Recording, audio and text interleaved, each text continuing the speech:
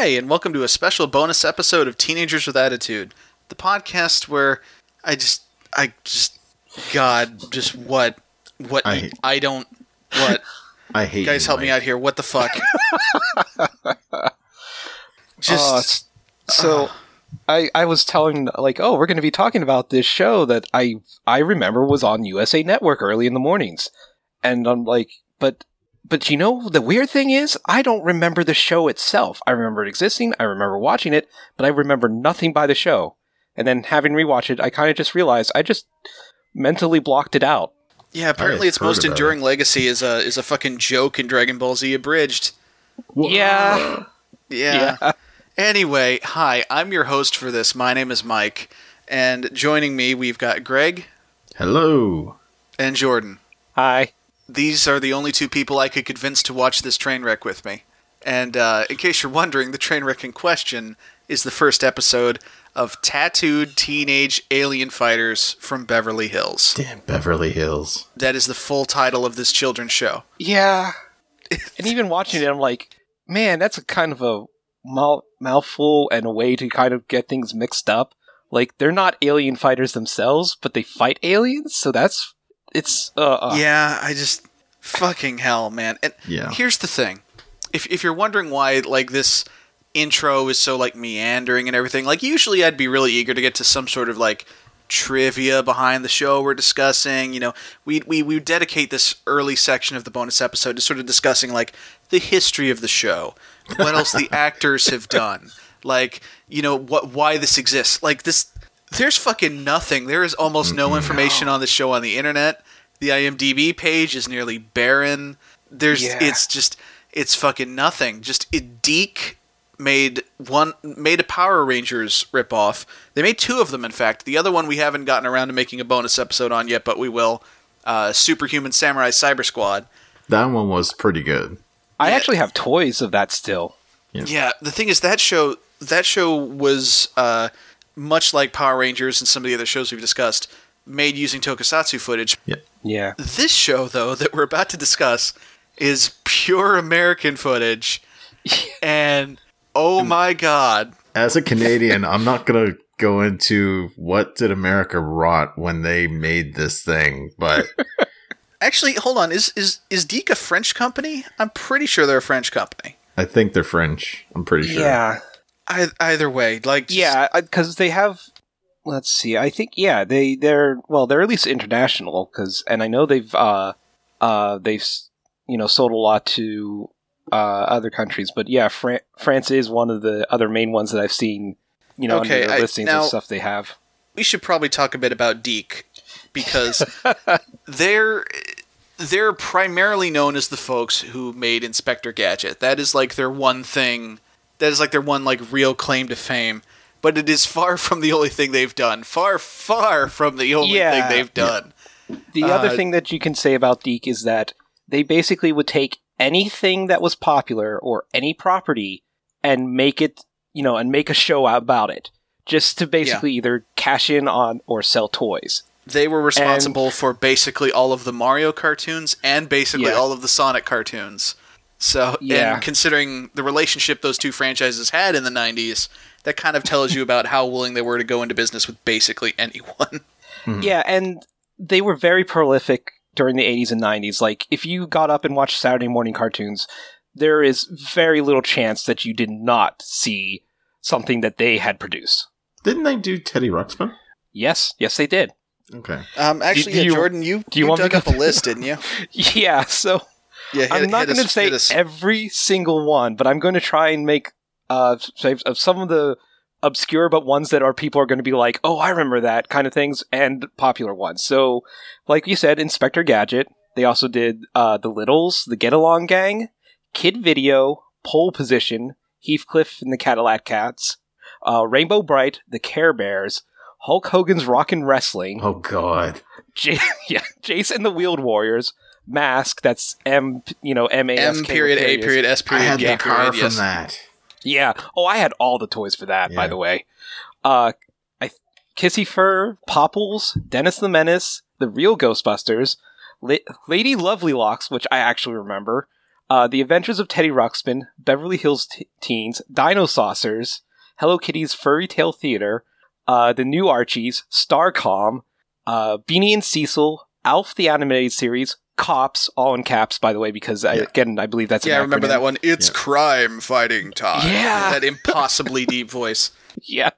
Alf Tales, The Chipmunks, the 88-90s run, by the way. Mm-hmm. Ring Raiders, The Karate Kid, Camp Candy, which is another one I love to shout out a bit of random cartoons that were. Yeah, let's make a cartoon where fucking John Candy runs a summer camp. Yeah. Sure, why not? I think it had something to do with Life of Louie and Bobby's World being out, and they're like, hey, comedians are doing good shows. I think Camp Candy came before those, actually.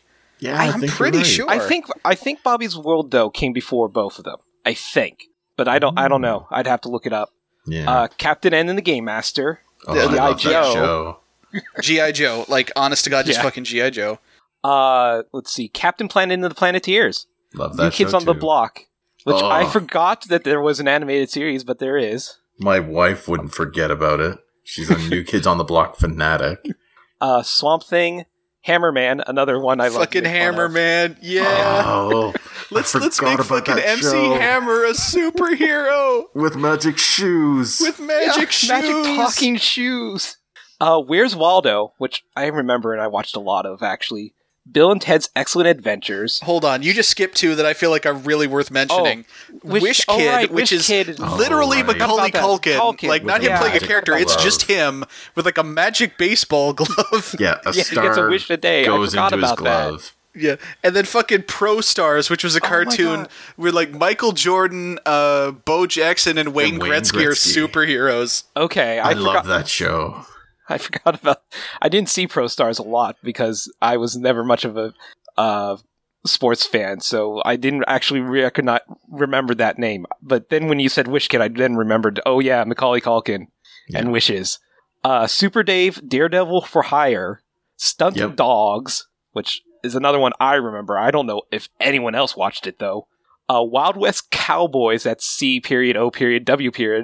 Cowboys of Moo Mesa. Yep. I think that stood for Code of the West, I believe. Yeah. I think. Sonic the Hedgehog, the 93-94 version.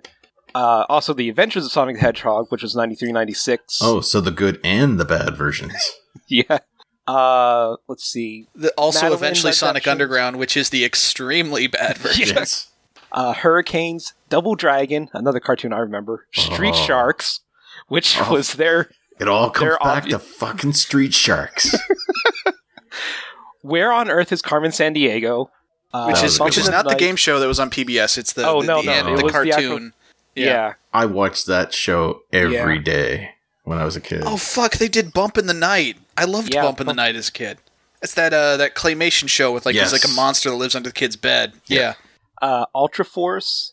Action Man, and it says not to be confused with the series produced by Mainframe Entertainment. Mm-hmm. Gadget Boy and Heather, which, by the way, there's a couple of Gadget Boy stuff where I think it's basically the it's Inspector Gadget, but he's a kid. Yeah. And the thing is, when it says "and Heather," I guess the idea is that, well, now that he's a kid, I guess the lady who helps him and gets no credit has to be an adult. Yeah. So wait, is this like a prequel to Inspector Gadget? No. There's just 5,000 different versions of Inspector Gadget. Because I was going to say, would Heather have been Penny's mother? But if it wasn't a prequel, then no. I was going to say, I was hoping for continuity here, but I keep forgetting this is a cheap cartoon company. So, What a Mess. They were part of the team that localized Sailor Moon, at least the first 82 episodes of it. Mm-hmm. The Legend of Sarmati, Siegfried and Roy, which I remember... Because I watched a lot of Saturday morning cartoons. That was on Fox, wasn't it? Yep. Yeah. Let's try and get through this a little faster. Yeah, sorry. Mummy's Alive. Mummy's Alive, The Wacky World of Tex Avery, Extreme Dinosaurs, Pocket Dragon Sabrina Adventures. the Animated Series, as well as Archie's Weird Mysteries. Yeah. So I guess they had to deal with Archie, I guess. Yeah. Sherlock Holmes in the 22nd Century. Oh, that had a catchy theme song. Alienators, Evolution Continues. Was that the one that was based off of the Evolution movies? Yep. There was only one Evolution movie, I think. Well, after... Yeah, okay. Speed Racer X, Liberty Kids, I'm just trying. They brought over Knights of the Zodiac, made a Strawberry Shortcake recently, Trolls, Horseland, a new Care Bears in Care-a-Lot version that's just recent, Dino Squad, and Sushi Pack. And then just also they made a couple of live action things besides Tattoo Teenage Alien Fighters from Beverly Hills. They're also the ones behind Hey Vern, It's Ernest, which you never heard of this? Ernest P. Worrell, the Jim Varney character. Yeah, they gave him a show, and it was just a sketch. God, and I remember, right. I remember all this creep. Like, I remember one time that there was like it was on Saturday afternoons. Yeah, there was one running skit of him being a tongue in someone's mouth. Oh yeah, and like making jokes about that. And I remember like a white string that was supposed to be dental floss going by, and there was like a green stuff stuck to it. And I'm like, So here's a question for you, gentlemen. Mm-hmm. Did whoever was updating this Wikipedia page just stop caring, or did DiC literally stop producing things in 2009? They kind of literally did stop producing things in 2009. They were bought, I think, first by the Cookie Jar Company for a while, and then they were folded into the DHX Media, which some people might know that they were the people who started the new My Little Pony reboot. Oh, okay. And I think they're also doing Littlest Pet Shop and a couple of other shows which is now Discovery Family Channel. Huh. Yeah. So wait, did just Hasbro buy them up? Is that what happened? Hasbro worked with DHX Media, but they didn't actually buy it. And while they, for a while, owned the Discovery Family Channel, they gave back its ownership to Discovery. Like, they no longer are considered, like, owning it, even though it still runs some of the programs. Yeah, they had that whole experiment with, like, the hub. Yeah. I guess that didn't go anywhere. Yeah. But yeah, so that's the folks behind this show.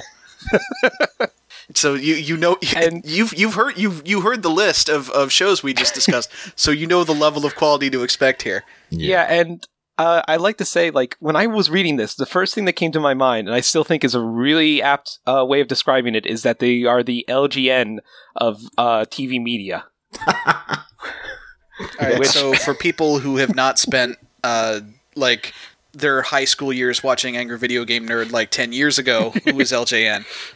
LGN is basically an American toy company that has produced a lot of property branded video games, and just basically like DiC, basically just as crudely and as cheaply as possible is the idea. Like, that's DiC. To try and like basically cash in on there, like, you know, like they put out Jaws, and they put out Friday the 13th, and like Back to the Future 2 and 3 video games, and like basically with very little regard to the source material, just so they could slap the name on it and cash in on what was going on. They had a process of basically getting access to whatever licenses for cartoons they could, and whatever they couldn't afford, they would just rip off anyway. Yeah. And speaking of which, so the reason we're watching this show is, you know, we have kind of a thing with these bonus episodes that we've kind of moved away from at some point to start talking about other stuff, but we have a stated goal of basically covering all of the various Power Rangers ripoffs, and this is one of the big ones. Just by virtue of being the fact that this is kind of the only one that has no Toku footage spliced in. It's not made from anything. It is fresh and made from scratch like Mama used to do. Yeah. But just, oh boy, it's even cheaper. It's even like just fuck. You know what? Are you guys ready to get into it? Should we just get into the summary, or do we have anything else to add? Because I think if we get into the summary, we'll basically find what we want to say. Yeah. Okay, so let's start with the theme, the opening credits. The opening, like, I'm gonna just get the theme song and play it at the beginning of this podcast. So don't worry, the listeners will have heard it already. Oh, so their ears will bleed like ours did. It's something. It's one of those theme songs that, like, the lyrics explain the plot of the show. Yeah, which I feel is a lost art. And they do it in one chorus too. Like, other than just basically saying the title, there's just that like one part where it's actually more that explains everything, right? Yeah. Like the verses explain the stuff, and then there's an action scene later in this episode where we'll get more of the theme song, and it's just more stuff like explaining the plot. It's just really weird, but like all of the footage we're getting is you get kind of a sense of what the action scenes in this show are, and they're God. We'll get to it. You know, let's just say we'll get to it. It's fucking something. Do you guys have anything else to add about the credits, or can we just get to the episode? Because holy shit. No, we can. Yeah, I'm pretty. I mean, good. I don't even have anything to say about like the eye catches of the characters. Like, there's not really much to say. Yeah, like here's the thing: everything that's going on in the credits, we're gonna get throughout the course of the summary, and it's just, oh boy. And here's the thing, folks. I get it. We're kind of doing a bad job right now because this is a podcast and we're supposed to be able to describe things. We have a lot to go on.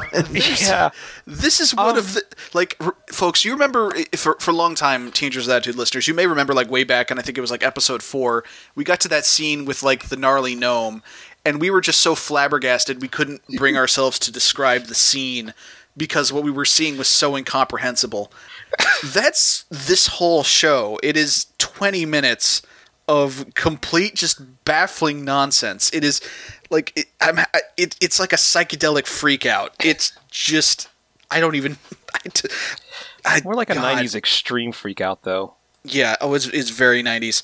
So let's get to the episode. The first episode is called. I was going to say, if people do want to see it, I'm pretty sure all of it's on YouTube because, like the Sonic thing, no one really cares that it's all up there. Oh yeah, no, it's there. It's on YouTube. Like here's the thing, folks. Here's the thing with this podcast, that if there is like a way that we can like legally watch whatever it is we're gonna watch, like through streaming or anything like that, we do that. You know, we don't. Absolutely. We try not to fiddle around with gray areas. But some of the shows we cover, including this one, are just no one cares. No one's gonna bother to put this on DVD. No one's gonna bother to put it on Netflix. Like, we're actually going to have a little bit of trouble doing the summary because we don't have subtitles. Yeah. Well, we have the auto-generated YouTube subtitles, and that's going to be fun. That's going to be hilarious. God, this show is just, like, fucking no one cares. The whole thing is on YouTube. You can watch it for yourself. Yeah. And speaking of which, the first episode is called In the Beginning, with 4 periods as part of the title. Obviously, nobody told these people what ellipses mean. Yeah. But I mean, like, let's not take the time to nitpick the grammar too much. We have much bigger fish to fry. So we open in like an evil space layer, essentially, and here's where we meet Emperor Gorganis. Is it on a red moon? Is that what that's supposed to thing, or is there just supposed to be a standard space shot? Fuck, man, I don't know. Yeah, it would have been nice if they had some captioning there. Just to, say, maybe what the name of the planet is, or the system. Something. Yeah. Maybe just told us anything about anything. Yeah. No, they just be great. They show a picture of orangish red moon, and then we're in the layer. Yeah. And so, first off, this villain, he's fucking great. I fucking love this guy. His voice, the way he acts, like he's such the most cliched, like, kid show evil villain I've ever seen, and he's amazing. Okay, by the way, I did some like research and I found an interesting thing. Like, you say he's cliched, like he does that on purpose, and I don't mean like just for the show they did that. I mean in the show they actually like kind of lampshade it. There is one point where he goes on vacation and his lieutenant sends down a monster, and when it's about to lose, he pulls it back and throws in a fresh monster because he thinks, oh well, there's a week, this is a good time, throws in there. And he comes back from his vacation, he's like, no, that's not how we do it. We just send one monster, one day, that's it. Get them back. Oh, and like, that's why they won that episode. They would have lost. He does the whole fucking Dr. Evil, like, there's a method to this thing. Yeah. But so, some random alien is bringing him a piece of plastic, I guess. It was like the top of a tray or something. It's not even like neon, like they like to do a lot in the 90s. Yeah, it doesn't even look like a space thing. It's just a piece of plastic. Yeah, an oddly shaped piece of plastic that apparently there's something on it, but I couldn't really tell when I saw it. Yeah, they pretend that I guess he's reading a map, a space map, but there's nothing there. I think maybe they told the actor that they were going to add special effects, and that never happened. But he's like, a map showing the focal points of all the power portals. As a reward, I offer you 1,000,000 credits and a trip to the pleasure planet of Hedon, as well as a share of my personal treasure. And then he kind of stops. It's like, wait a minute. You failed to kill Nimbar. I guess I'm going to change your reward. Instead, you get 40 years of banishment to a living death in the Strecken Toil Mines. Yeah. That's some reward. Holy shit. Like, that is... I'm sorry, just... We're so many concepts at once, okay? Just first 1,000,000 credits, okay? And then a pleasure planet called Hedon. Yeah. And then 40 years banishment of a living death in the Strecken Toil Mines. Man, that's the sort of alteration on a deal that Darth Vader would have been jealous of. Yeah. But just I love just throwing out these concepts of just like, yeah, sure, there's just a fucking planet where you just basically mine suffering, I guess. And then he turns to his parrot-like Lieutenant's second, I guess, who says that like it was a generous deal. Yeah. Something like that. It's not even a Muppet. At first I thought it was a Muppet. I was like, oh, well, at least they have a redeeming quality in a Muppet, but they couldn't even afford a damn Muppet. It looks like a cheap Skeksis. Yeah. Yeah. But it's like a chicken puppet, and apparently his name is Lechner, which, yeah, that's kind of the fun thing about this. The names of the characters in this show is they always go for the obvious stuff, you know? Like, he's Emperor Garganus, and like, his sidekick is named Lechner, and it's just like, these are just the most cliched, like, just alien... Like this is George Lucas at his most lazy, as far as naming shit in this show, and I love it. But so, he sits down at, like, a panel and is like, that planet, the third one from the bright star, is the key. And the minion's just like, oh, the pretty blue one? Are you going to disintegrate it? And he basically explains, like, no, it is the focal point to the power portals, and the power portals, I guess, are the MacGuffin in this show. Yeah. And so vaporizing would be bad. Yeah, it's one of those things where, like, there's the excuse of this villain totally could just destroy the Earth at any time, but he needs it for something. Mm-hmm. But he says, all right, here's how I'm going to conquer the Earth. I'm going to send down Ninjabot, the samurai robot. Which is a contradiction in terms, to say the least. Yeah. And he summons him with a keypad on his arm.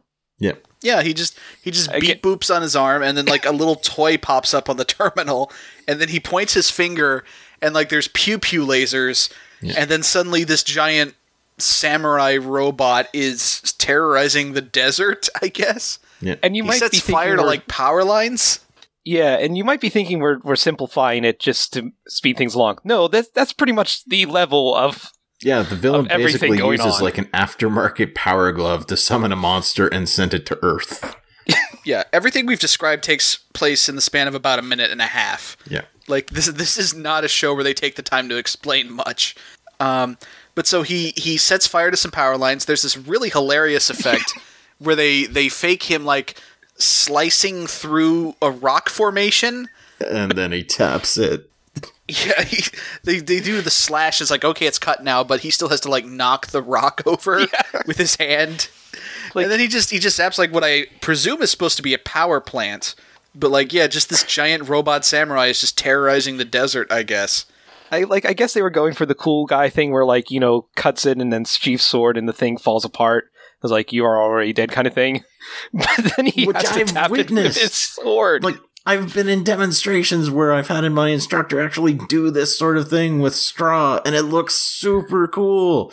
This was not super cool. I forgot so you're actually a real life martial arts man. So how accurate is this giant robo samurai? Like from a technique standpoint?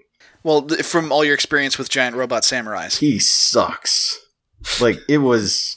I feel like I'm gonna be channeling Matt through the entirety of this episode, but it was horrible. Like, I figured that they had to have shown this guy probably 15, 20 minutes of, hey, here's how we want you to do this with this sword. And there you go. Because he had, like, really no expertise whatsoever with it. And it for a person like me, and I'm not going to claim to be some sort of professional or anything close to it, but just having some experience with it, it was so bad watching. I was like... In fairness, he probably had zero direction. Yes. Like, there probably wasn't much by way of fight choreography on this show. But so, we cut to... Apparently, this is like a coffee shop, and I guess this is sort of this show's equivalent of the Gym and Juice Bar. Yeah. And we meet the first one of our tattooed teenage alien fighters from Beverly Hills, which is still a mouthful. His name is Swinton, and he's the nerd. Can we just call them alien fighters from this point on to make it a little easier? We can't even alliterate it. No? Okay. If we try and go by the initials, it's still a mouthful. Yeah. What? You don't think Tatafafabah rolls off the tongue? Well, not even TTAFBH works. It's just... Oh. Well, anyway, so let's get to the scene where we meet our first Tatafabah. And it's... Swinton is the Billy character, but his thing is, like, it's not that he's not sure of himself. It's not that he needs to learn to be confident. He's too sure of himself. He thinks these, like, he doesn't want to work with the other students. Not because, like, he doesn't get along with them or anything, but it's like, he thinks, like, he doesn't want to stoop to the level of these mere mortals. Yeah. Essentially. Like, just imagine if Billy was an asshole, and that's Swinton. That's a perfect description. Like, at one point he says, she's a cheerleader, and that was his only excuse. Just that. A cheerleader. Yeah, he had such disdain when he said it, too. Yeah. It's like, holy shit. He gives descriptions to the other kids that he's, I guess, assigned to work with on this group project. He says Gordon only cares about his image, which we'll find is accurate. Yeah. Drew's out to lunch is the phrase that he uses for her. And Lori's a cheerleader. And can you try and capture when he says that and put it in? Because we can't really convey the level of disdain. I'm going to put in as much audio from the episode as I can manage to do. Yeah, fighting against my own laziness. Because when I heard that, I was like, "Holy shit! Did a cheerleader murder his mother or something?" Because holy shit. Oh. Well, no, his mom's alive because his dad starts this talk with, like, your mom and I have been talking. Yeah. And your mom and I are worried about you. Your physics teacher called. He said you refused to do an assignment. That's an incorrect accusation. I accepted the assignment. I refused to collaborate with other students. Swinton, you know how proud I am that you're so smart. But sometimes in life, you're going to have to learn to work with others. Why? Einstein worked alone. I know you're having a hard time. Skipping a grade makes you the youngest in class. But you're going to have to put forth an effort to make friends. You know what happens to people who work alone? They live out on the desert and they take photographs like this. To my knowledge, like, this guy, Swinton's dad, is a recurring character, but I don't think the mom is. Mm-hmm. So, bear in mind, I've done about the most extensive research anyone on this podcast does, and that means I skimmed the Wikipedia page. I actually looked a little bit at the TV tropes page just to see some stuff like that. How many tropes were there? Were there a lot of tropes? A lot. I'm amazed that you were able to escape the TV tropes page just to come here and record. But so his dad basically gives him this speech about how, like, hey, no one should have to work alone, because if you end up working alone, you'll end up like this. You'll run around in the desert taking weird photos like this one reporter did. Apparently he works in, like, a newspaper or something. Yeah. And when his dad said that and showed the picture, I just realized maybe that's where Swinton gets his high superiority complex. Because, man, that's a mean dig. Well, yeah, but apparently the photo that this reporter sent in is just a picture of this giant samurai robot, and even Swinton's just like, man, that looks fake as hell. It was so nice that he was able to pose for it like that too. Yeah, but he's just like, well, you know what? If that's real, then that means the end of the world, and I guess I'm off the hook for this group project. Yeah. Swinton is a dick. Yes. Actually, that's kind of the thing. It's like, to some extent, all of these characters are dicks. Like, I don't think there's a single nice character. Laurie, the cheerleader, the cursed cheerleader, is about as close as any of them come to being a nice character. Yeah, and that's because she doesn't show doing anything like bad or mean to the other characters. Yeah, and here's the thing: they also kind of lean into the fact that they actually do make a point of the fact that these characters are from Beverly Hills. They're all they're so bougie and just fucking like, again, instead of hanging out at a gym, they hang out at a coffee house. And they talk about salad, and it's so cliched. Holy shit. No wonder they had to make 90210. They had to try and do the PR to reverse what this show was. God. Oh, really? Do you think that this show is why Beverly Hills had a bad image in the 90s? Well, it was all the tattooed teenage alien fighters' fault that no one likes us. I mean, it couldn't have made it any worse. That's true. So we cut to somebody's house. I guess Gordon's? I thought it was Gordon's by the look of it. Yeah. But so they're talking about... Drew is telling them, like, hey, I know it sucks that we had to meet up for this school project on a Saturday, but I work for a living and this was the only day I could do it. And Gordon pulls out a fucking tape recorder? Like a what were these called? Like a fucking... Oh yeah, you're right, a tape recorder, like a mini hand recorder thing. Yeah, I was trying to remember the name of the thing from Home Alone 2. Mini cassette. Oh, that was the Talk Boy. That was so popular. That was so popular that they had to make it after the fact. Yeah. Yeah, but this really? Like that thing didn't exist until that movie came out? It did not exist until the movie, and everyone was like, when Home Alone 2 came out, like everyone's like, we want this toy. Where is this toy? And they're like, it doesn't exist. And so many people asked for it. They're like, okay. And so Tomy made the Talk Boy. Okay. I did not know that. They also made a Talk Girl, which was pink. Oh, that's right. Yes, it did. Yeah. Good. Got to do that. But so Gordon just starts like, he starts like, I guess doing like a captain's log thing. But he starts talking about himself in the first person, is like, and I'm here to do the project with fucking this lady and this other lady, whatever, fuck it. Swinton's not here, fuck that guy. And then Swinton shows up carrying just a fucking ridiculous contraption, and on a plane. He asks for help getting through the gate, and then none of the other teens get up to help him. Yeah, and he's like, never mind, I got it. Yeah, he gets through on his own. He's like, well, fuck it, never mind, I got it. And we see this thing he's rigged up, and God, we've seen some bullshit like inventions that the smart character has built throughout the course of talking about Power Rangers on this podcast. This takes the cake. There are a lot of things in this show where like we're going to be probably using something along the lines of "and this takes the cake" kind of a lot in this discussion. Yeah, but this is the most like bullshit contraption we've seen for this podcast. They put a lot of stuff on this plank of wood. Yeah. They just threw whatever they could on there. None of these things have anything to do with each other. No. And so basically, Swinton, he says, hey, so I already started the project because you fuckers are beneath me. Yeah. And Laurie starts asking, well, like, hey, it kind of started it. It kind of looks like you already finished it. And he just goes, yeah, I did. 'Cause fuck you. Yeah. And Gordon, because, again, everyone is a dick. It's like, well, hey, since I'm obviously the most charismatic person here, I should be the one to actually give the presentation. So why don't you explain to me what this fucking thing does real quick?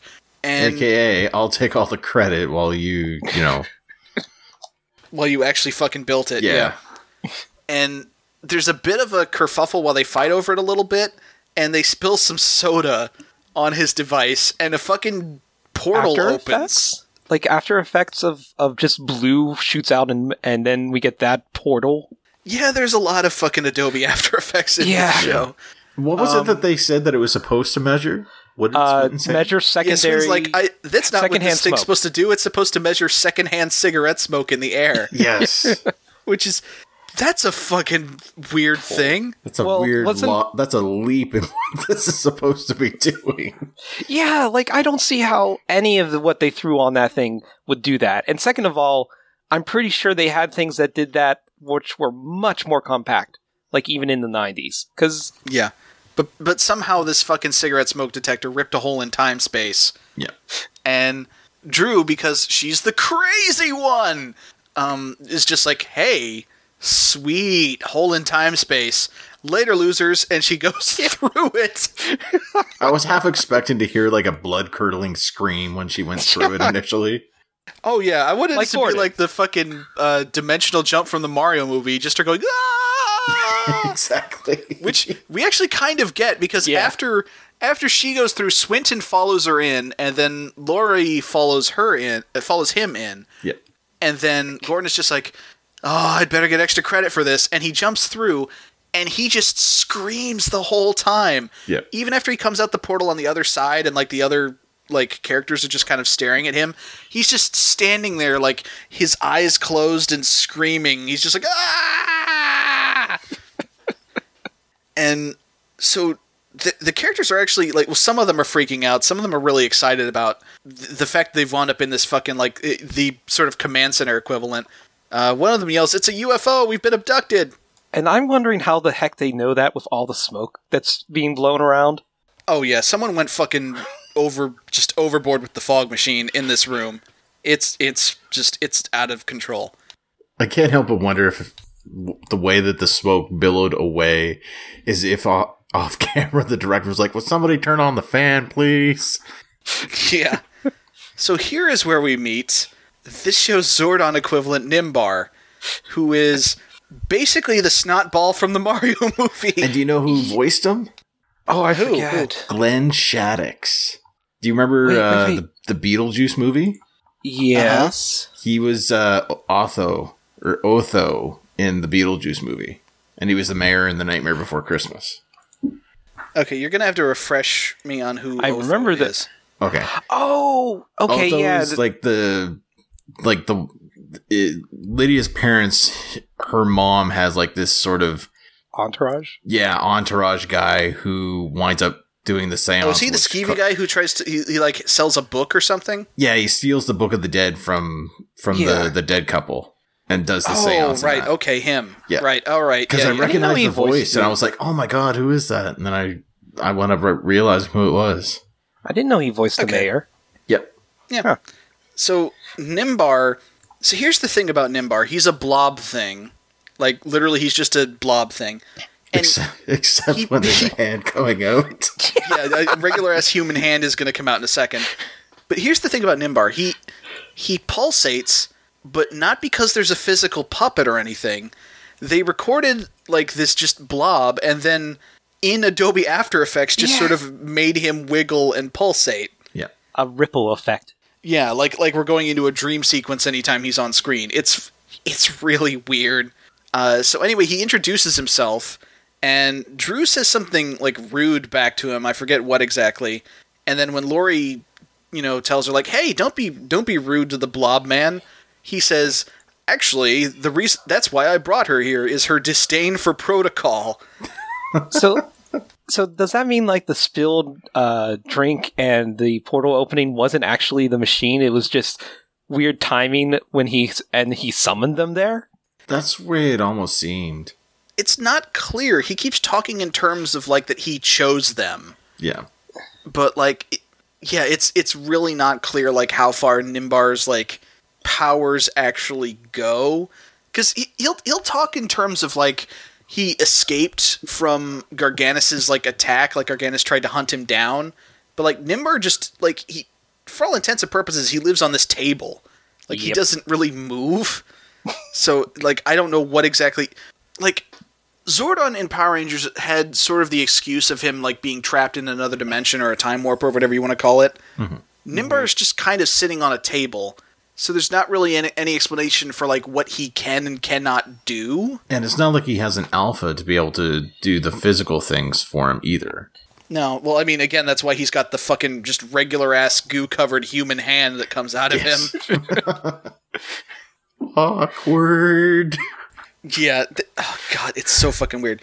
But anyway, he tells the kids about Emperor Garganus of the planet Molecula.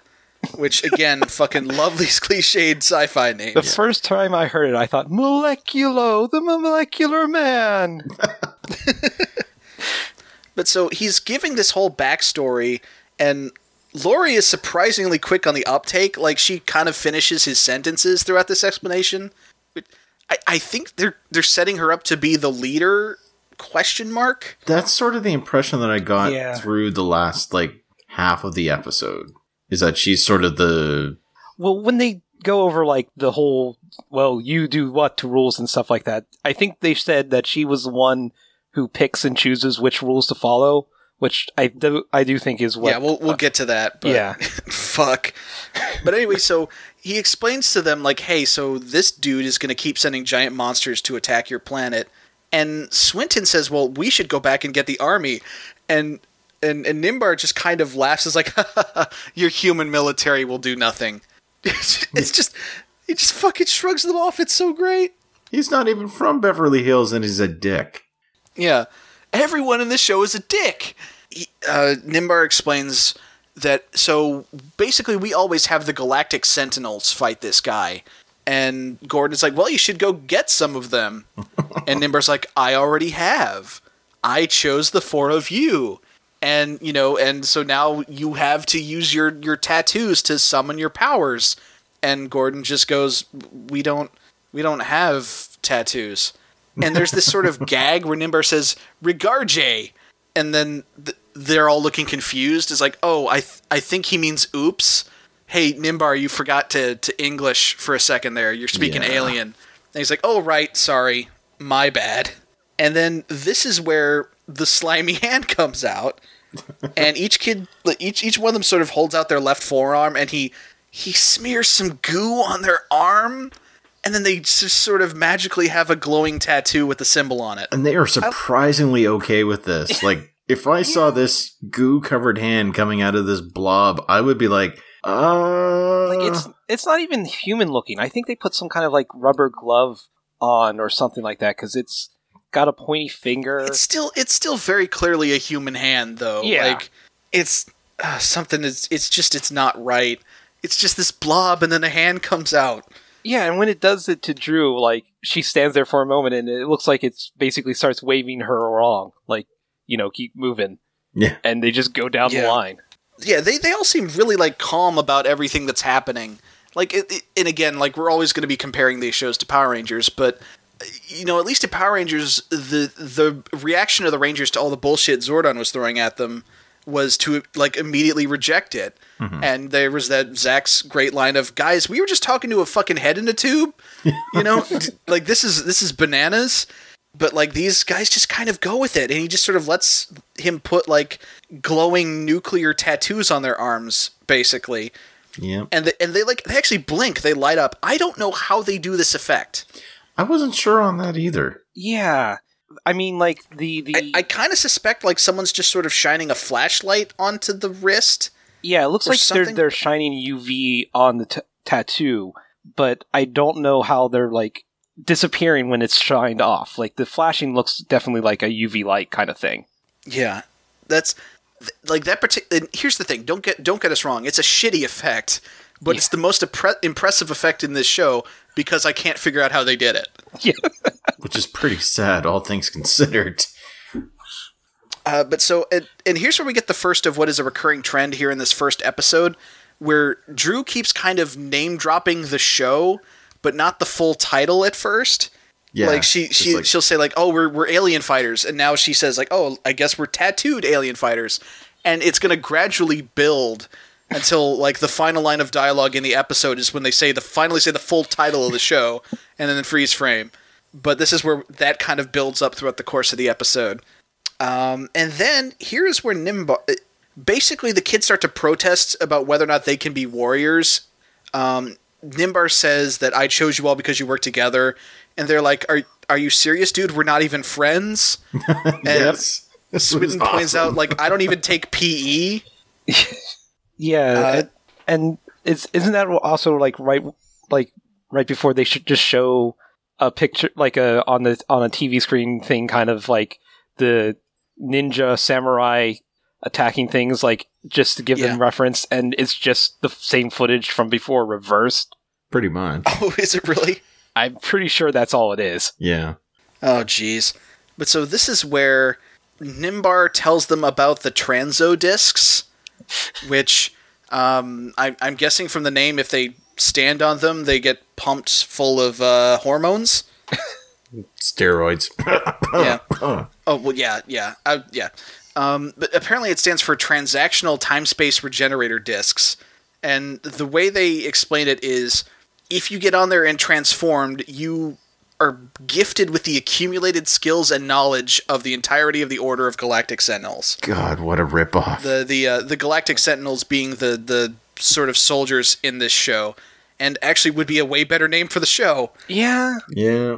But so at this point, Nimbar basically tells the teens why he chose them by giving them their D&D alignment. I never thought about it that way, but yeah, you're right. So he says, Gordon, you are Taurus, the bull, strong and dependable, follower of rules.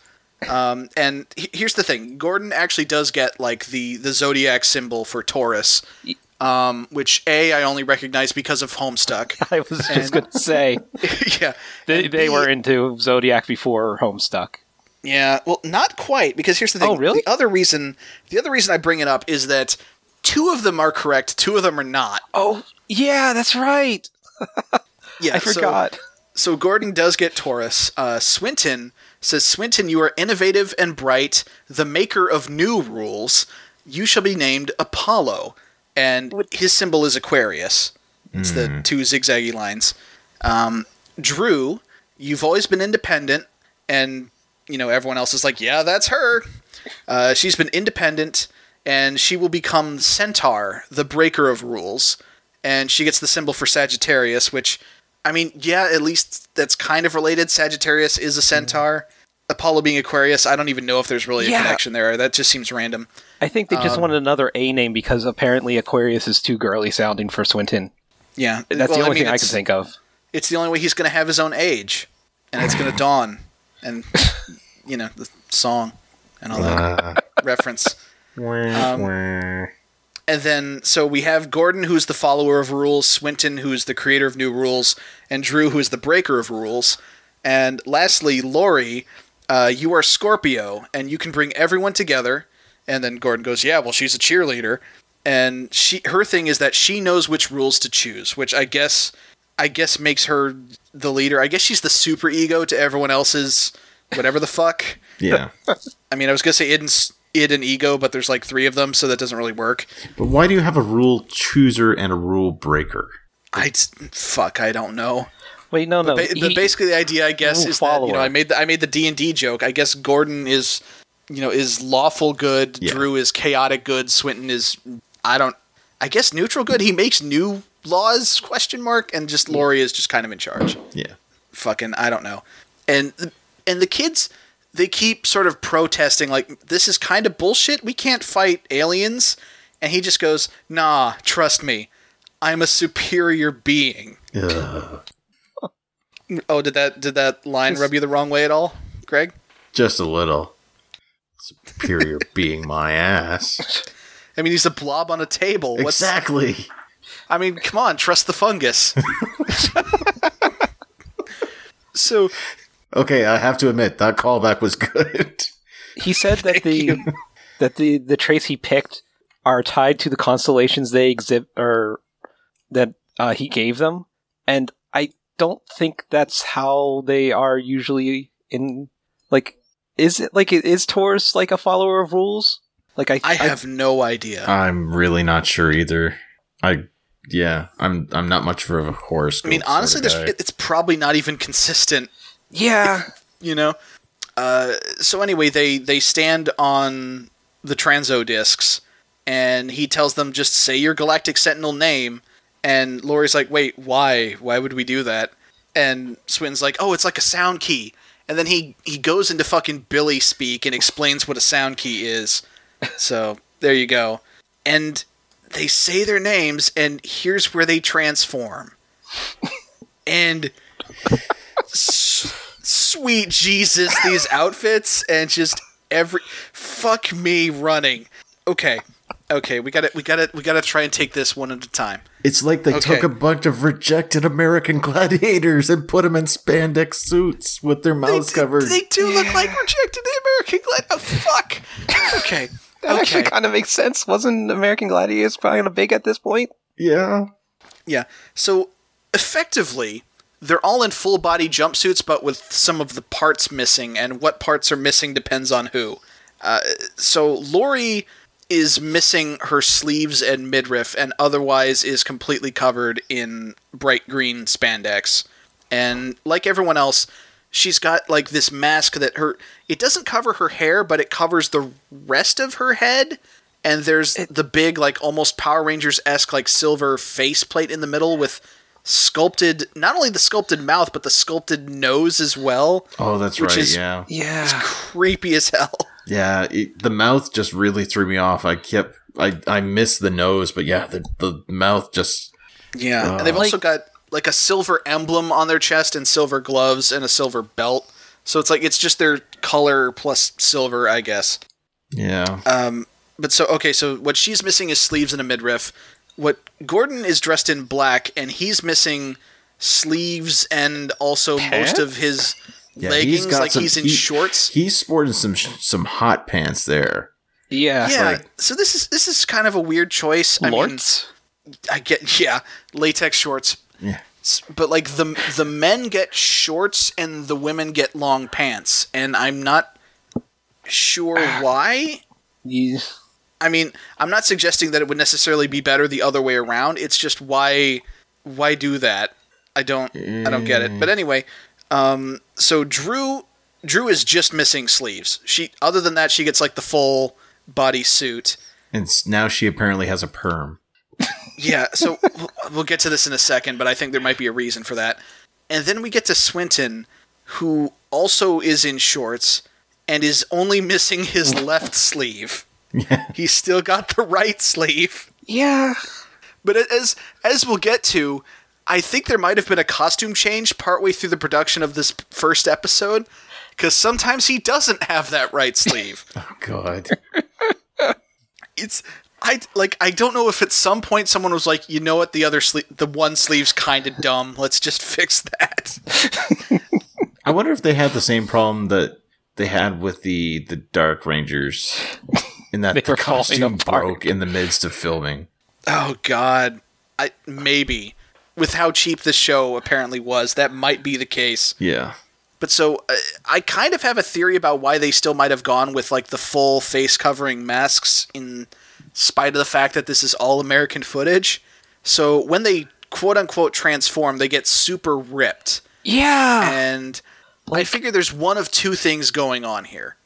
Either all of the actors are actually secretly ripped and they're just all doing like the David Yost thing where they just have them all wear baggy clothes, or these are body doubles. I'm pretty sure it was body doubles. Yeah.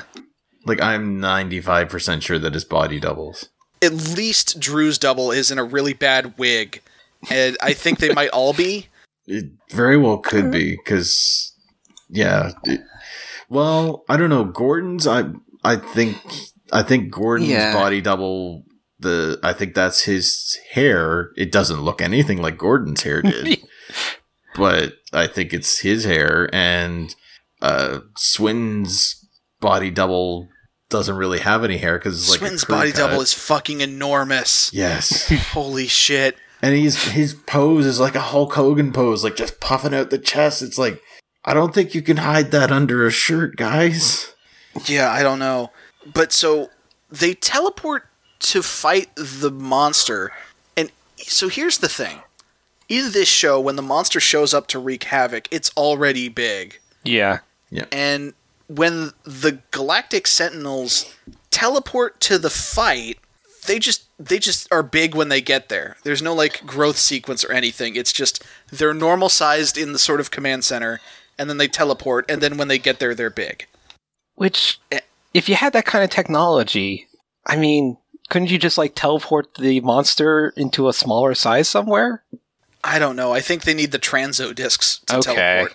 Because you have to bear in mind, they don't do teleporting normally. They have to use the fucking power portal conceit. Oh, right. Yeah. And to be honest, the Transo discs do sort of look like the transporter pads from Star Trek. Kinda, yeah. Like if the transporter pads from Star Trek were like really, really shitty. Yeah. So we get a fight scene and we get more of the theme, and I'm gonna try and just put the fucking audio here in the episode because it's fucking something.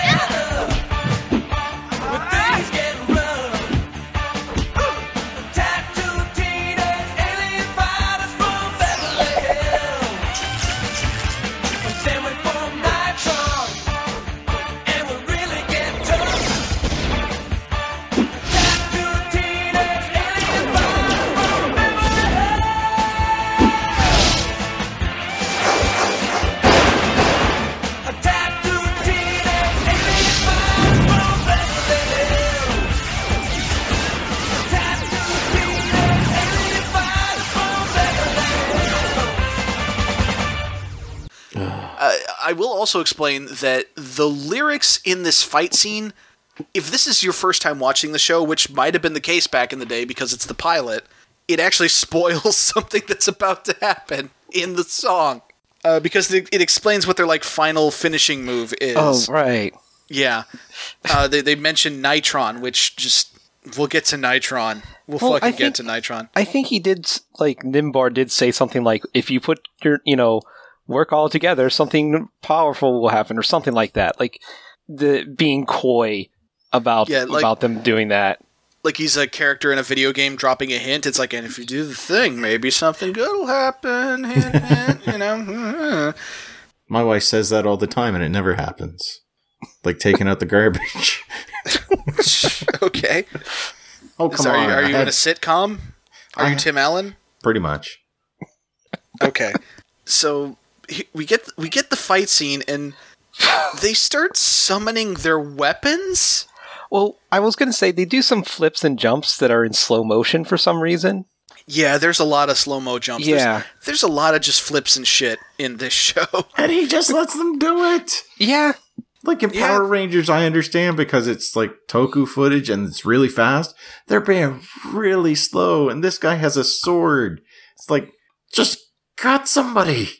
Like, yeah! But speaking of having weapons that can cut people, but you don't, so each of the Sentinels summon their thing. Swinton, he summons like a weird dagger thing. It's kind of wobbly shaped. I'm not sure what it's supposed to be. It looks like it was something from an 80s movie. Yeah.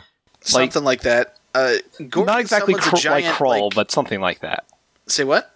Something like the glaive from Krull, but more like half of it. Yeah, it's kind of just a stick. Yeah.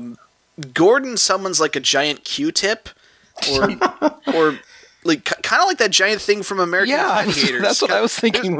It was. There's a lot of American Gladiators going on here. Drew just fucking summons a battle axe. Now let's be honest. This isn't just any battle axe. This is like one of those. If you went to a flea market and you were looking at blade, like a knife dealer, this would be the sort of axe that you would see hanging up behind him for $100, where he'd be like, "Oh, this is great. This thing is like top of the line steel. I'll give it to you for a deal for $100. It probably costs like $300 to make, and it is like the shittiest looking thing you have ever seen." This is the sort of thing that you'd find on Craigslist for like $30 after somebody had it hanging on their wall for years. Yeah, and my note for this part is, what the fuck does Laurie have? 3 question marks? Hook swords. Hook sword. That's what it's called. Yep. Okay, I have never heard of that. It's like predominantly weird. Chinese. Like you mainly see it in like Kung Fu. They use it quite a bit, like Shaolin Kung Fu and regular Kung Fu.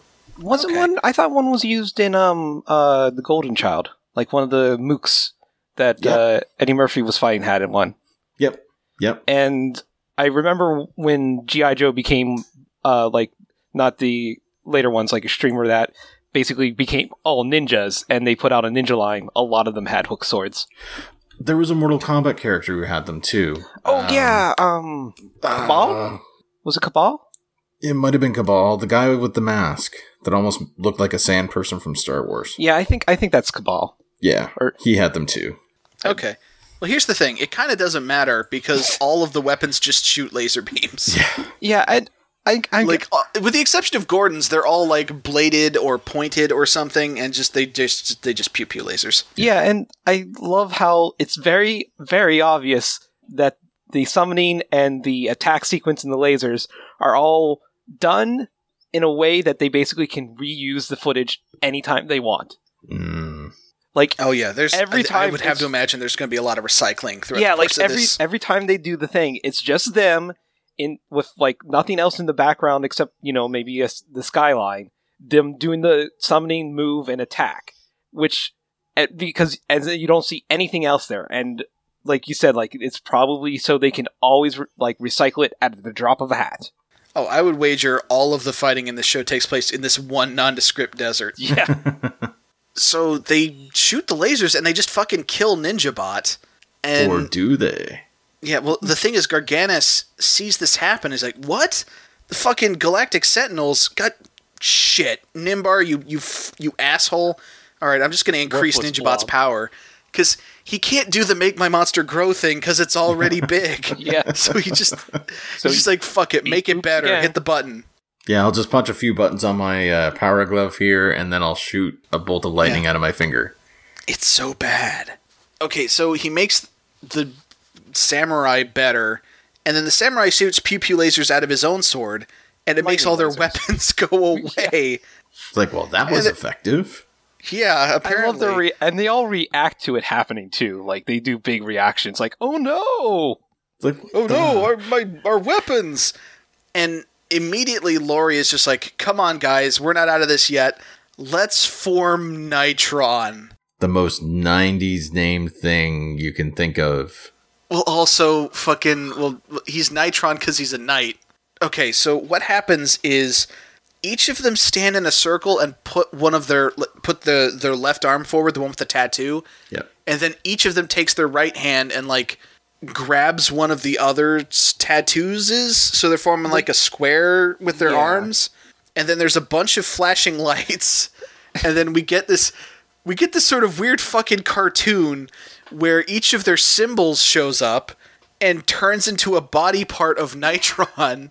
And it's not like a leg, an arm, and stuff. It's like one's the legs, another's like the chest, and one's like the head, and another's like a shield or something. Yeah. But so this fucking Photoshop of this knight dances around and then forms, and it's just a fucking knight in shining armor. It's just a generic ass fucking medieval knight with a sword and a shield, and that's Nitron. And he starts to fight the samurai, and then we get some fucking color commentary from Nimbar, and he says, use Mega Caliber. It's the most powerful sword in the universe. Yeah. Oh, he says that after the shield gets knocked away. Yeah. Because, they're fighting, and the Ninja Bot just knocks the shield out of the way, and I'm like, well, okay, that was pointless. once he knocks the shield away, his shield hand they just punch the samurai. Yeah, it sends him flying. Yeah, and instead of cutting him with the sword, again, they just pew-pew laser again. Yep. And the samurai dies, and then we get Nitron posing dramatically in front of a bunch of Photoshop explosions. It's like a fucking screensaver from Windows 98, and he's just standing in front of it, and it slowly zooms in. Oh, and it zooms in on the sword because he plants the sword in the ground afterwards, too. And we get the little funky, almost like lightning effect up the blade when he does it. Yeah. And so we go back to the I don't know what their headquarters is actually called. I keep calling it the command center because that's basically what it is. Yeah. I still don't understand how they recognize it as a spaceship because There's like rock formations and stuff. I would think it was some kind of cave. It's a fucking cave. Yeah. But so the kids get back and they change back into themselves. And they're like, boy, that was exciting. I can't wait to tell all my friends and family about it. And, shoot, what is the dude's name? Nimbar, thank you. He's just like, oh, actually, BT Dubs, you got to keep this secret. And they're like, oh, that sucks. Well, I mean, we killed the dude, right? So we're done? No, you just killed one of his monsters. You're committed now. I'll just call you on the tattoos when I need you. And they're like, oh, well, that's okay. The next time a monster shows up, we can just summon Nitron again. And he goes, oh, actually, BT Dubs, Nitron is a finite resource. Don't use him unless you have to. Yeah. Which, it's just, they keep sounding excited about something, and he immediately shuts them down just over and over again. But I will say credit where credit is due. As far as in-universe excuses not to use the super finishing move until the end of the episode, having it be a finite resource that needs to be used sparingly is a lot better than just, you can't escalate because the rules say so. Yeah, you gotta hand it to them. It does make more sense than, don't escalate unless Rita escalates first. And it also kind of makes sense, because, this is going to be very formulaic, and I imagine that they're basically near the end when things happening, they're going to summon Nitron and fight. But I would imagine, as things progress in the series, there will be points where Nitron will be fighting stronger and stronger and doing worse and worse. And you could just say that, well, that's because it's lost a lot of power from being used all the other times. Yeah. I don't know if that actually happens, though. Yeah. The show's probably pretty episodic. It would be weird foreshadowing and foresight if they did. Especially if they want, I have to wonder, because they're taking this formula basically from Power Rangers. And I have to wonder if, down the line, if for some reason the show had caught on, because God knows, I don't know why it would have to begin with, but if it had, hypothetically speaking, would we have seen some sort of a Sixth Ranger sort of thing that would have happened where they would have had a new member of the team appear and it would have... Apparently that kind of happens at one point. For one episode, one of them gets injured and is temporarily replaced by this alien dude. Oh, okay. Who Nimbar tries to say his name, and it's just a bunch of gurgling sounds or something, and the alien's like, just call me Rick. Yeah. Apparently he's actually played by one of the dudes from Superhuman Samurai Cyber Squad. Yeah. God. So, but so we cut back to the bad guy, Garganus, and the henchman is like, well, that robot was a piece of shit. I guess we're done with him, right? Never use him again? And Garganus actually, again, in another bit of kind of credit to the show being a little bit smarter than Power Rangers, kind of by necessity, he just says, no, I'm not going to just throw out a perfectly good monster design. I'm just going to make him better next time. Which is pretty smart. Yeah. Yeah. Yeah, Garganus is not wasteful. And I appreciate that in my villains, I guess. But so... we get this last scene where they're sitting around in the coffee shop kind of talking to each other about what happened. They have Delita Swinton's dad because, they can't let him know what's going on. He talks about how, oh, by the way, that photo of the giant samurai turned out to be phony, so see, that's why you don't always believe everything you see in a picture, which... we know for a fact that photo was legitimate, so I guess that photographer's life is just ruined now, their career is over? Yeah, because he even said at the beginning that his photos are pretty reliable, usually. Yeah. And so now that it's proved, this one thing's wrong, that he might not not use them ever again. Yeah, that it's a piece of throwaway dialogue that we're clearly not meant to think about too much, but all I can think about is, yeah, that photographer's screwed. Yeah. He's never going to work in this town again. He's just going to be any town. He's probably just going to have to live out in that desert from now on. Yeah, live off the land, subsist off of chunks of monster that fall off in the fights. Yeah, or chopped up rocks. Yeah, but so we have two little extra bits of, I don't know, this is just weird. So the kids, you would think that the moral of the show would be now we're in sort of, again, we're going to get into the proper. We're a team Power Ranger situation. It's well, we were completely different people, but we have to be friends now because this whole thing is uniting us. No, they just have this. They're just this thing is well, you know what? we still kind of don't like each other, and also, you know what, it would be better to keep our secret identity safe if we just didn't hang out outside of doing this. Which, like, let's just pretend we don't know each other. Which, to be fair, like, and the thing is, as they say that, they're like, the tattoos start going off, and I thought that was going to be a thing where, like, Nimbar was going to scold them. It's like, no, you have to learn to be friends to make this work. No, it's just them being called up for another mission. They just agree to not be friends. Yeah. Yeah, and I mean, there was some good reasoning about it. Like, if these like 4 people who have never interacted except for this one project suddenly like were doing like spending all their time together, I mean, maybe somebody would notice or find it odd. But still, I mean, I don't think anyone would see that and go, "Oh, I bet they're secretly superheroes." Yeah, exactly. No. They probably think that they like murdered somebody when they were together and hid the body. Yes, but so. And this is where we get, finally, the full title drop, where just Drew is like, well, I guess we're tattooed teenage alien fighters, and then they all say in unison, from Beverly Hills, and then fucking freeze frame when we go to the credits. And it's just... They kept reiterating the title of the show over and over again, like they knew the kids would have trouble remembering it. Yeah. Yeah. One thing we did learn is apparently Swinton's father is, I think they said it was a Yale graduate? No, Princeton. Oh, Princeton. But yeah. He offered to take them to dinner, and this is also when the tattoos glow, and they all make individual excuses not to go. Yeah. Yeah. And he keeps, again, kind of a sign of the times, he keeps getting paged. Yes. Yeah. That's why he keeps missing them talking in secret. Yeah. His fucking pager keeps going off.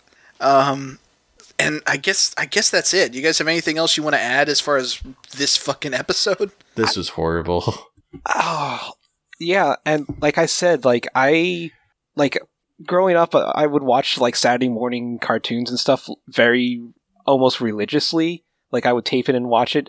So basically when it was added to the block, I would sit and watch it. So I know I was watching it on set, like whether I copied it and watched it later or watched it when it came on. But so I know I did, but I do not remember a thing about this. Like, I do not remember this episode. Like I remember the concept, I remember the characters, I remember the outfits, but I actually do not remember anything about the episode itself. And I just find that extremely weird that is, because there's things that I will pass over, but also when I like actually like watch a lot of stuff, I usually notice details. Yeah, it's just I don't know why. There's so much. I think this show makes me very glad that I lived in Canada, because I had no inkling of the existence of this show until I want to say 5 years ago. Oh, that's the thing. This show only aired on cable. It was on the USA Network. Yeah. We didn't get USA. We don't get USA up here. So it's weird how that you don't get figure. a network called USA in Canada. That's strange. Strange how that works. Although I mean, it'd be nice if we could maybe get some of the shows that are on USA instead of channels like Fox or that. But you guys are really missing out not getting to watch Monk. Yeah. Well, come on. It's not like we have a whole lot up here anyway. Like something's better than nothing. Come on, we film a lot up there. We should make it available. Yeah. Vancouver is where every movie takes place. And just about any show on the CW now. But yeah, no, I once I heard of the show and I saw like pictures of it, I was like, oh my god, this looks horrible. And then when it came time to watch this show, it just reaffirmed my initial belief of yes, this show is absolutely horrible. Yeah. I can't remember if I've said this during the recording or not. I definitely said it a couple times before we started. I have watched some absolute dog shit for the sake of this podcast network. Mm-hmm. A bunch of Power Rangers so far, some VR Troopers, some Big Bad Beetleborgs. I guessed on Totally Reprised a few times, so I've been watching Totally Spies. And I've also watched some other, just various old kid shows doing research for this podcast for future bonus episodes. This is hands down the worst thing I've watched. Yeah. But it is the most fun I've had doing this. It is mind-boggling garbage. It is baffling from start to finish, and I fucking love it. Folks, let me tell you, listeners, if you are the sort of person who can have fun watching something you know is bad. It doesn't even necessarily need to be like ironic or hate watching or anything. Like, just if you can watch dog shit and have a good time, and I presume that is the case because you're listening to a Power Rangers podcast, like, seek this out. Go to fucking YouTube. Go to Tattooed Teenage Alien Fighters from Beverly Hills, episode 1. It's easy to find. Just watch it. It is so insane. It's a train wreck. It's a beautiful, beautiful train wreck. I'm reminded of a line from another podcast where they actually have a segment of very bad stuff that somehow is so good that it comes back around and becomes exquisite. And I'm sure that there's probably some listeners out there who are aware of what podcast it is and who is a part of it. Yes, I've heard it, and I heard that line, and I thought that was it belongs to this show, I think, because it was so bad that it came around to become like it. If you take it as parody, it's good. I don't even think you have to take it as parody. It's just, it's beautiful. Ugh. Like this is art. This show is art. It is, in fact, this show has transcended art, and now all other art is obsolete. Like, I think the guy the only worthwhile thing humanity has ever created is Tattooed Teenage Alien Fighters from Beverly Hills. I have a feeling that there is someone on the production team who felt that way, that he was creating art. Yeah. No way in hell. No fucking way. They're like, this is the check cleared, right? Yeah. So are you gentlemen ready to get to some questions? Because we got a bunch. Absolutely. Yeah. All right. This one is from Eric. What's your favorite tattoo in media? He says he has a soft spot in his heart for Petunia from The Adventures of Pete and Pete. That's actually a really good one. That is a good one. I'm trying to remember, though. Shoot, come back to me, because I know there's one at the tip of my I got one. Tongue. I got one. The Popeye tattoos on his arm. I was going to fucking say Popeye. Yep, the Popeye tattoos, definitely. Yeah, because like when he eats the spinach and then he flexes his muscle and then like the tattoos will like do weird shit. Yep. Like little sight gags. I love that. That is fantastic. Jordan, you got it? You got it? You nailed it? No, I can't. Because I know there's things like I have a friend who actually got like the Luffy Straw Hat Pirates X tattoo on their wrist, which is kind of cool. Okay. And I know a couple of other things, and I'm sure there's like been like TV and shows that I could think, like, if I had time, I could think of a really good one, but none are coming to my mind right this minute. Other than that, fine. Petunia is like, a rather good one. We're not going to run you out on a rail if you don't have an answer to a question. Don't worry. Well, Eric might. We don't know. Well, yeah, he's literally a Viking, so there's no telling. So this one is from Christopher. Why are the costumes terrifying? I was going to say because they look like Bondage Scare. Well, I was going to say Gordon's costume especially, with the short shorts and the black latex. I was like, yeah. I bet I know what store they bought that one from. Yeah, like I think it's something about. Do you think they literally got this stuff from like a fetish shop and then just kind of cut it up some? I would not be surprised in the slightest, especially because of the masks. I honestly think they got them from the dumpster behind the fetish store. Oh God, probably. That's why. Swinton's was missing the arm. It just wasn't there when they picked it up. Oh God! What if they were like returns to the store? No. Moving on. Next question. This one's from Jeffrey. What matching tattoo would all of the original Power Rangers get? I would say the coin that had all of the dinosaurs on it. That's a good one. I was going to say probably Alpha 5's head. Yeah. That's what I was also going to suggest. They each get Alpha 5's head or Zordon's floating head, or they each get a section, so when they like put their arms together, it forms a full picture of his head. Yeah. More serious answer, probably just the lightning bolt. Yeah. That could work too. Or their respective dinosaur that's embossed on the coin. Yeah. Willard asks, do you guys remember Butt Ugly Martians? Yes. Vaguely? Yeah. I remember the commercial. I never fucking watched that show. We are the Martians, the Butt Ugly Martians. It sounds familiar, but like this show, I just don't remember it. It was a CGI show, if I remember correctly. Huh. Yeah. But I want to say that was on mid-2000s? I want to say it might have been like a little over 10 years ago or so. If it was during the 2000 stuff, then there's a good chance I didn't see much of it because, well, I was in college and I didn't have the usual access to TV like I did during high school. Mm-hmm. Okay, Paul sent in a series of questions. Ooh. One, would it be correct to assume Luke really enjoys certain aspects of this show? Yes. I don't know. I don't think I could actually get him to watch it. Yeah. Well, no, but I think I'm sure we all agree that I'm sure that there are certain aspects of I show. know he's referring to the fact that the ladies are giant, but like there's no normal sized person that they're interacting with, so it's kind of moot. Yeah, true. So it's not going to do anything. But at least they still look feminine and not giant scorpion lady monsters. That's true. Yeah. That is true. Second question from Paul. That one guy's weapon is a Q-tip, right? I think we confirmed that it is. Yeah, we already said that. Yeah.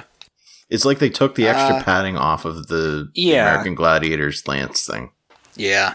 He just kind of had crystals on the end, basically. Yeah. Which I think was their attempt at trying to make it look like an alien weapon. Yeah. Yeah. Let's see. Also from Paul, if you had to get a tattoo of one of the tattooed teenage alien fighters on your chest, how much would you pay to not have to do that? At least $100. Whatever I had on hand available. Yeah. I would definitely haggle to try and get out of it. Yeah. Last question from Paul. Is Lord Zed jealous of these costumes, or are the teens jealous of the Dark Rangers costumes?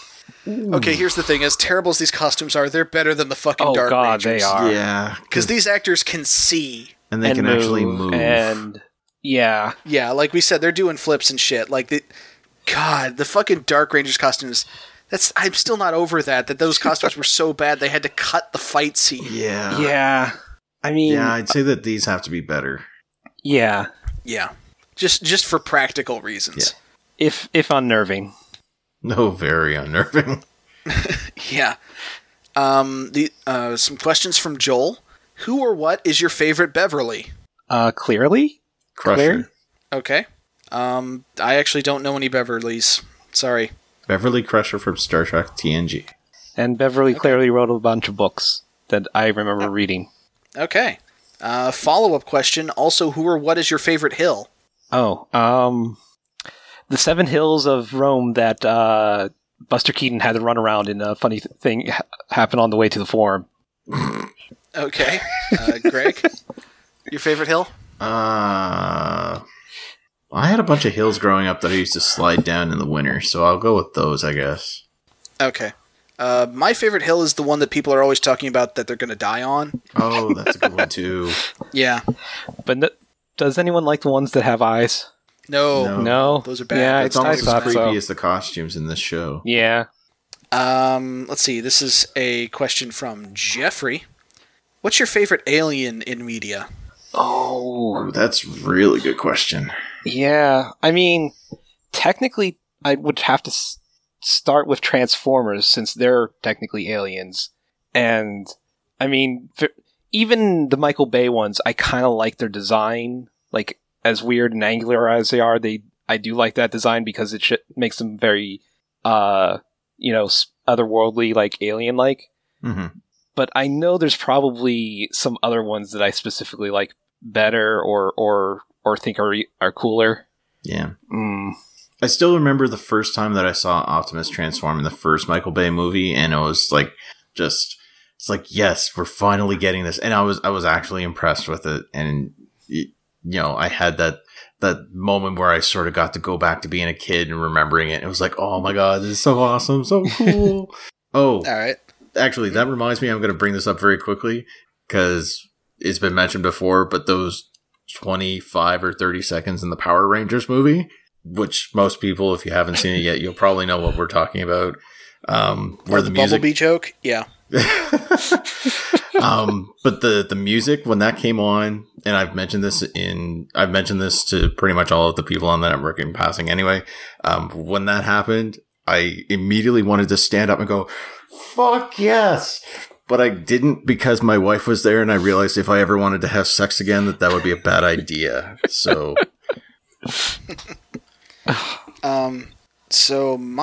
actually, Greg, did you say your favorite alien? Transformers is a good one. Another one right off the top of my head is Yoda. I really liked Yoda, especially. I remembered another one I liked because of a bad joke. But the what were they called? The Kamians from Star Wars, the prequels. They're the basically the geneticists that made the clones. Yes, because that's kind of what I'm in school and aiming for is basically learning genetics and stuff like that.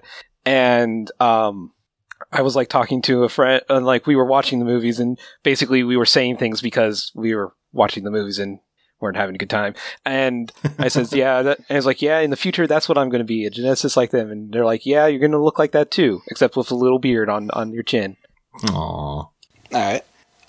So my favorite alien are the aliens from Sesame Street. The ones that go yip yip yip yip yip yip yip yip yip yip yip. We've got a comic book convention down here that people will actually cosplay as them. Nice. So, I have a story I want to tell, and I want to take a moment because it might be too long, so you might cut this. My friends frequent a LARP where they get to use just random NPCs that are based around a theme, and they can be as hilarious or stupid as once. So one year they did children's shows, and so there was Steve from Blue's Clues, LeVar Burton from Reading Rainbow, who was really helpful in like the LARP itself. Like he had some amazing powers. But two of my friends were playing the Yip Yip aliens. And this is an anime LARP, so people are playing as various characters. And someone had picked up and was going around as Naruto. And so as the Yip Yip aliens, they're like, ninja, stealthy, nope. And basically just did the whole thing where like trying to say, like they were trying to say, is Naruto a ninja? And they're like, nope. And they just followed him around doing that. Aww. Okay. Poor Naruto. I think he was in on the joke. He was actually laughing with them. All right. Let's see. This one is from Jonathan. He asks, do any of the podcast hosts have tattoo, and if so, what superpower would they grant? I don't have one. Do either of you? No. I don't, but I've often thought about getting one. Okay. Zach wanted to point out that he actually has a tattoo of the Lin Kuei from fucking Mortal Kombat because he's a dork. So, and his words, like he actually put Dorcas, so that's not just me dunking on him. I can't laugh at that because I either wanted to get for a while. I did want to see about maybe getting an Autobot logo on my shoulder, and I've talked myself out of that. And when I was younger, I also thought about getting the wings from Wing Zero from Gundam Wing on my back. So I haven't actually thought about getting a tattoo at all because, well, I have a fear of needles, and also a weird thing about permanency. Like with the way, I feel like my mood changes or feel or like from one day to the next, like I would feel like getting a tattoo that basically was something that I felt in the moment or felt really strong about, but then like suddenly years later I'm like, I really don't like that anymore, and then having to either get it removed or just live with it is just something I wouldn't really like, or it would be a frustration or annoyance. Yeah. So I mean, unless there's like some technology like in the future where you can get talking tattoos or ones that change when you feel like it, I don't think I would ever get one. Okay.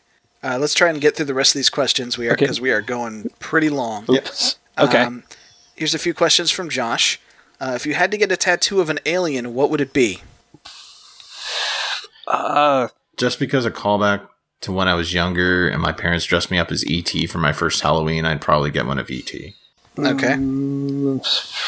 I think I would just... Marvin the Martian. Okay. Ooh, that's a good one. Yeah.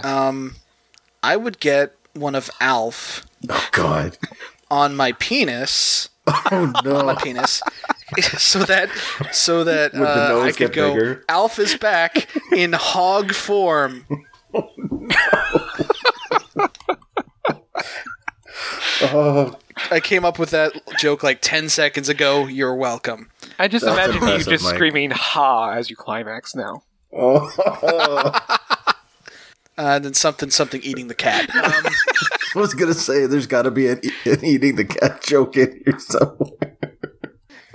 All right. So also from Josh, who is the best teenage fighter? Oh, in this show or just in general? I think just in general. Are we going like strictly teenage, or are we like? It says teenage fighters. I think that's the only stipulation is they must be teenage and they must fight. Okay. Because I know that the guy who played Dex from Masked Rider was a teenager, and he was actually a pretty accomplished martial artist before even that show, as I recall. So I want to say he might be pretty good.